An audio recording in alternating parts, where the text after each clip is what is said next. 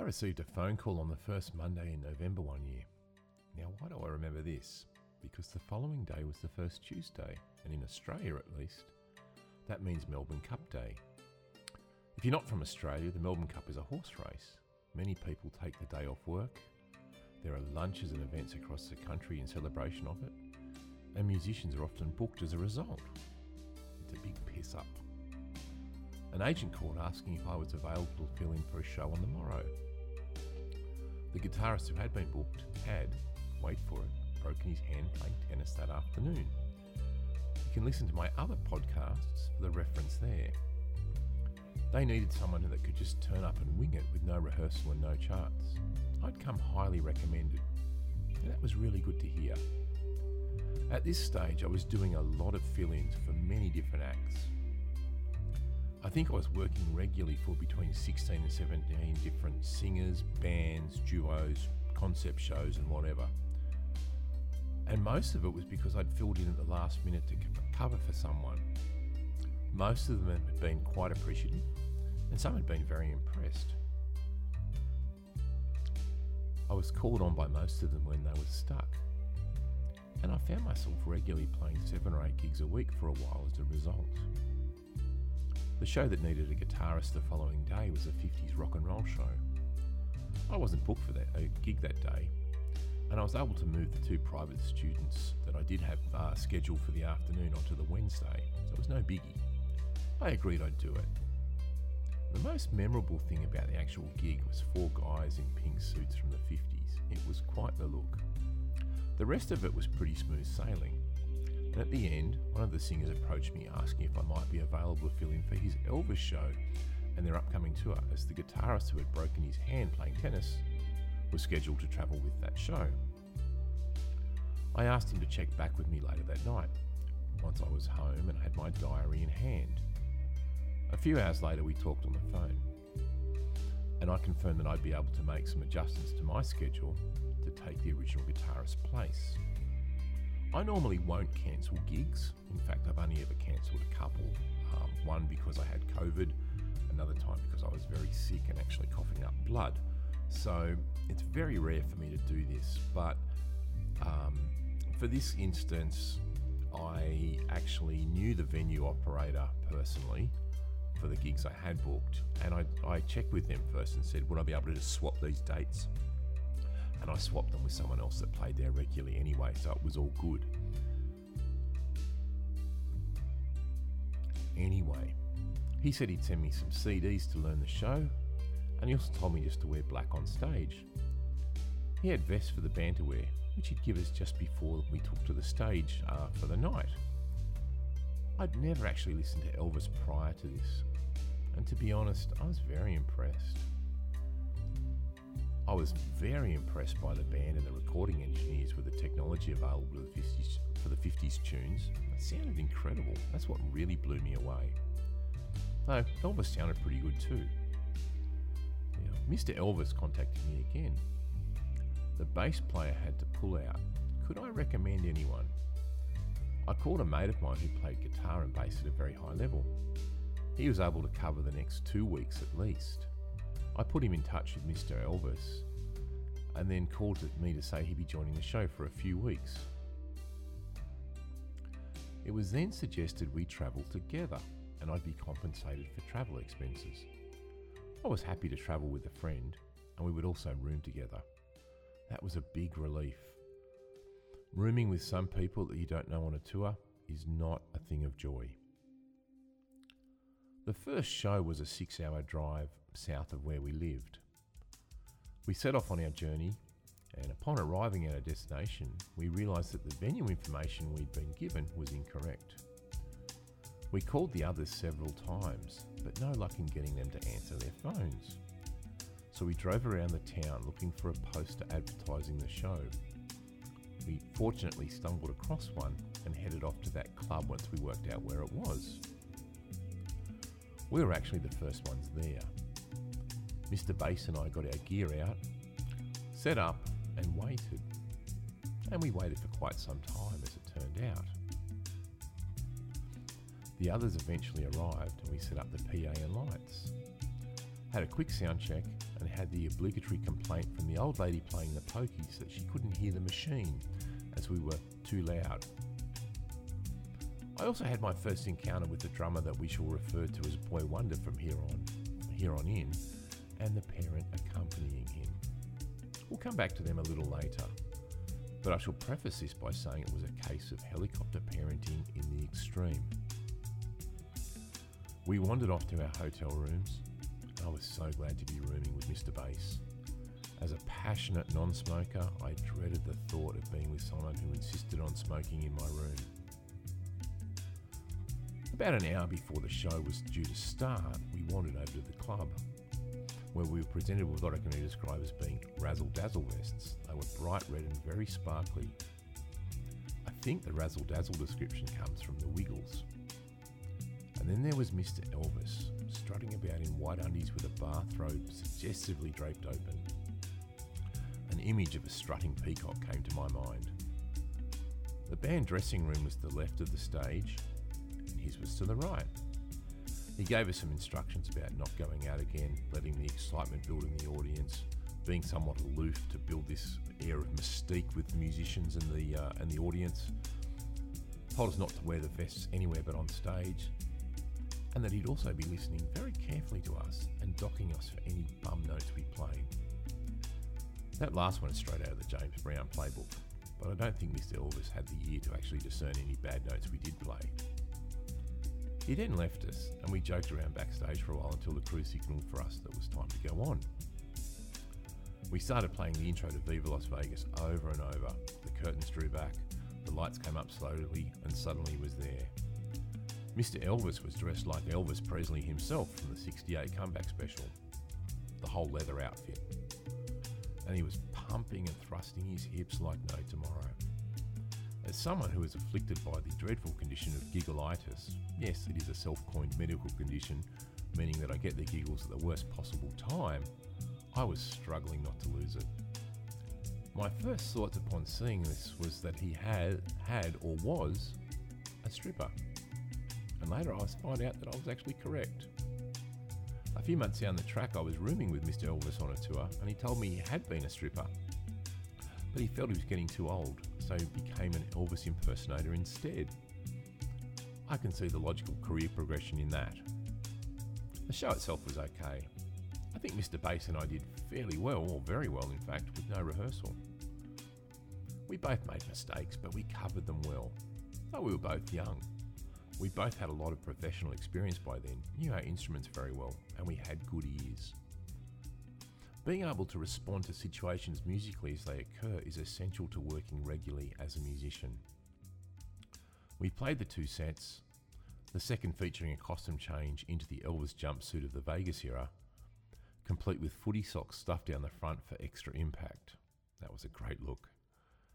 And then we walked off, and as we did so, Mr. Elvis walked behind a stage curtain, put on another voice for himself, and called for an encore. I've not seen anyone call their own encore before, or since for that matter.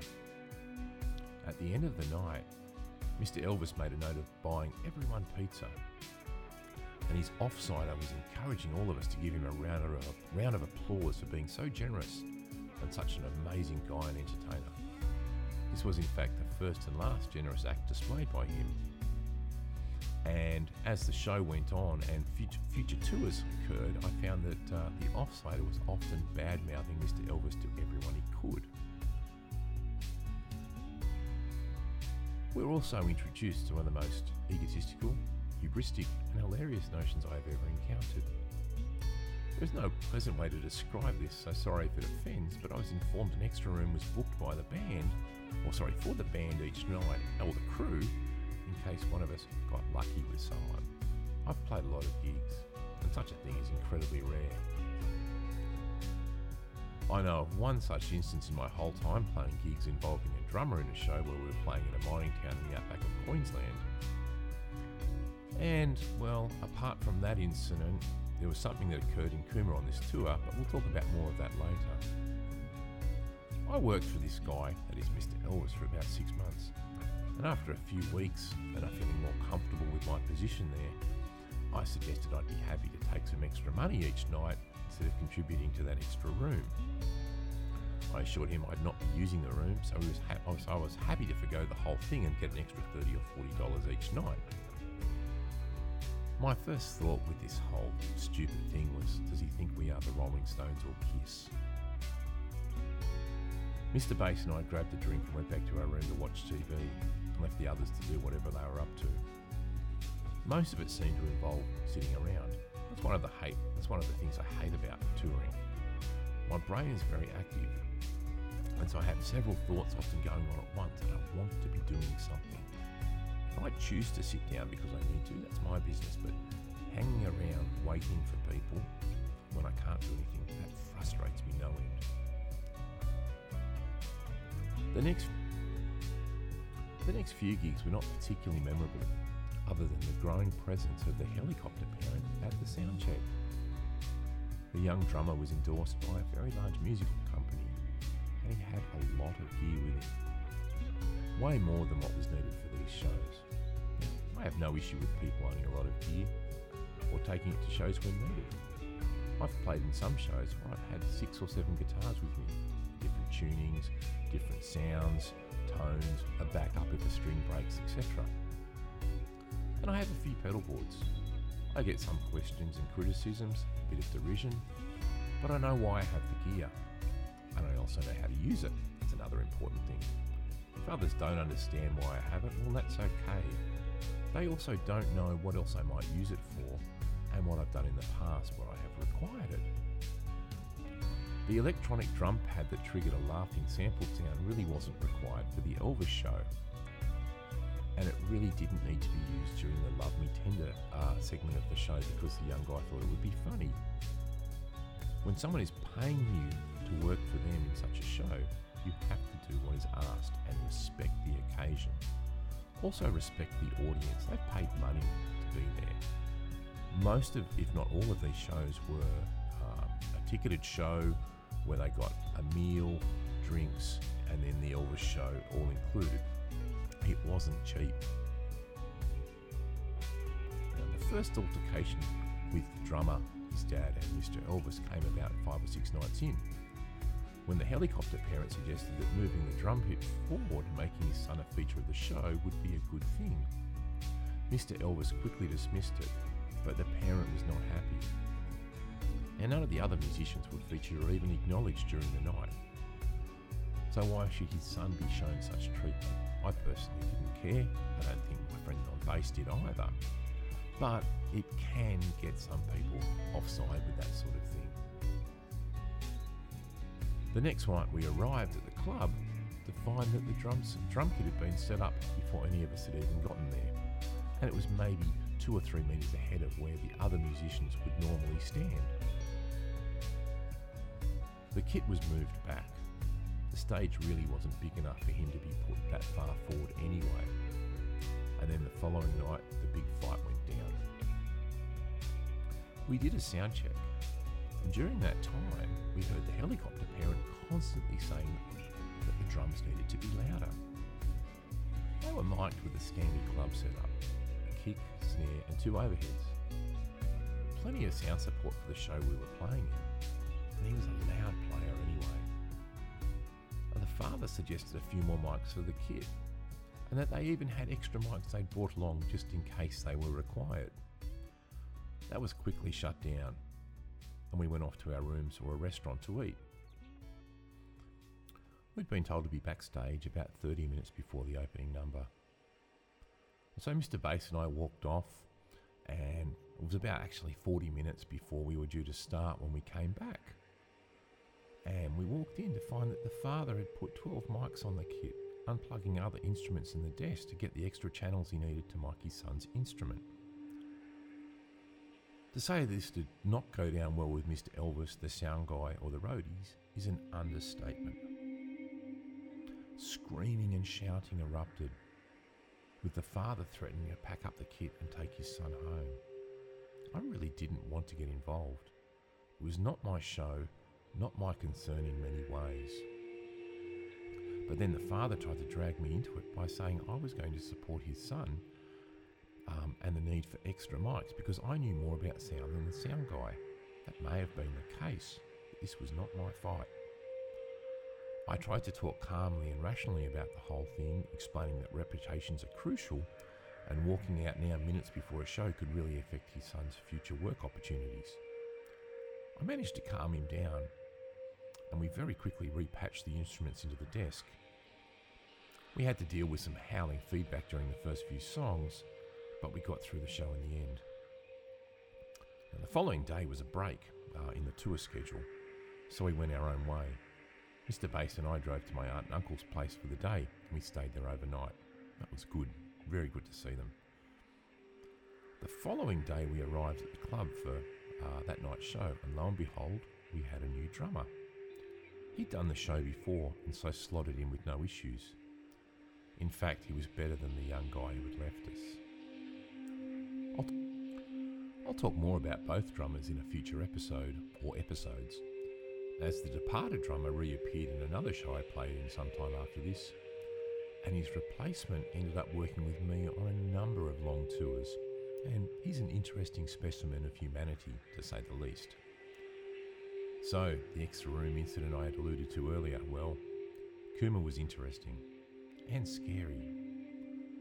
The show had sold out for that night at the club, with the allocated number of tickets, which were all seated, had got going very quickly. They then decided to open up another area in the club and make it a general standing room admission for much of the area. So they sold an extra 800 tickets that night. It was crazy. There was so much energy in the room. The strutting peacock well and truly let himself be seen, sort of sauntering about backstage in his undies and robe, and teasing the audience with a glimpse of his self-styled sex god appearance, before of course he transformed into being Elvis. The band went off that night. The responsiveness of the audience makes a huge difference to the musicians. The end of the night, well, we did the 2 sets. Mr. Elvis called for his own encore yet again. We did that and we walked backstage, ready to lose the razzle-dazzle jackets, put our instruments back in their cases, and then Mr. Bass and I would go back to our hotel room and watch sport or a movie. We found a woman backstage in our change room talking to the crew, suggesting we all, that is musicians, Mr. Elvis, sound and lighting crew, go back to her place for a party. I'm going to keep this very clean. She was far more suggestive than that, but you don't need to hear it. I really don't need to repeat it either. Mr. Bass and I left ASAP. He was much the same in mindset as I was, and we didn't really want to be around that sort of thing. Now, I actually ended up working for this guy, that is Mr. Elvis, for around 6 months. He always tried to find ways to pay less than promised.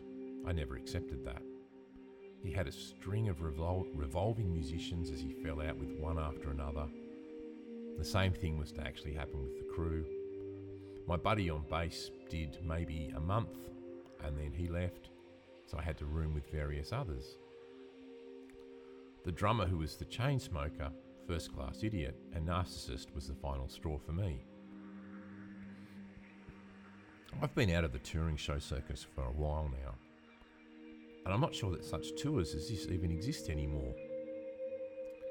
I can't imagine playing a club or a tribute show on a Monday night, packing up, going to another town somewhere in New South Wales, Queensland or Victoria and playing on a Tuesday night, and then doing the same thing Wednesday, Thursday, Friday, Saturday, Sunday. Maybe around the Christmas period. But anyway, it was an interesting time to be a musician. And I could find myself playing for Elvis one night, in an 80s tribute show the next, maybe doing a few duo gigs, playing typical rock pub covers, and then maybe picking up some country gigs to fill in for someone, or doing some session work for ads or soundtracks. Times have really changed over the last 10 to 15 years. And with that, we also must think that musicians have to change as well. One of the things that has kept me going as a musician is the willingness to have a go at anything. I've been open to accepting a lot of gigs outside of my comfort zone, and that's helped me develop new skills, which has helped me develop different income streams and more opportunities as they've arisen. And if you're thinking about making a career out of music, I'd encourage you to do the same. Yes, love whatever it is that you do. I love jazz. I love fingerstyle guitar. I love improvisation. I love instrumental rock guitar. I get to do little snippets of those things here and there. Most of the time, I'm playing music for other people and doing what the general populace wants to hear. Now, that works for me. It may not work for you. There's no judgment from me, and there shouldn't be judgment from anyone else in this. I'm privileged in that I get to work as a full-time musician. Not everyone does that. If you want to make a career, as I said, be open to doing anything that you can. I'd like to thank the inimitable Miss B for encouraging me to share these stories. There's quite a few more to come. And I'm still Scotty B, and you've been listening to Memoirs of a Musician. If you've enjoyed this podcast, perhaps you'd like to support my Patreon site for as little as $3 a month, or you could buy me a coffee. There'll be a link in the text that describes this podcast episode. Thanks very much for listening.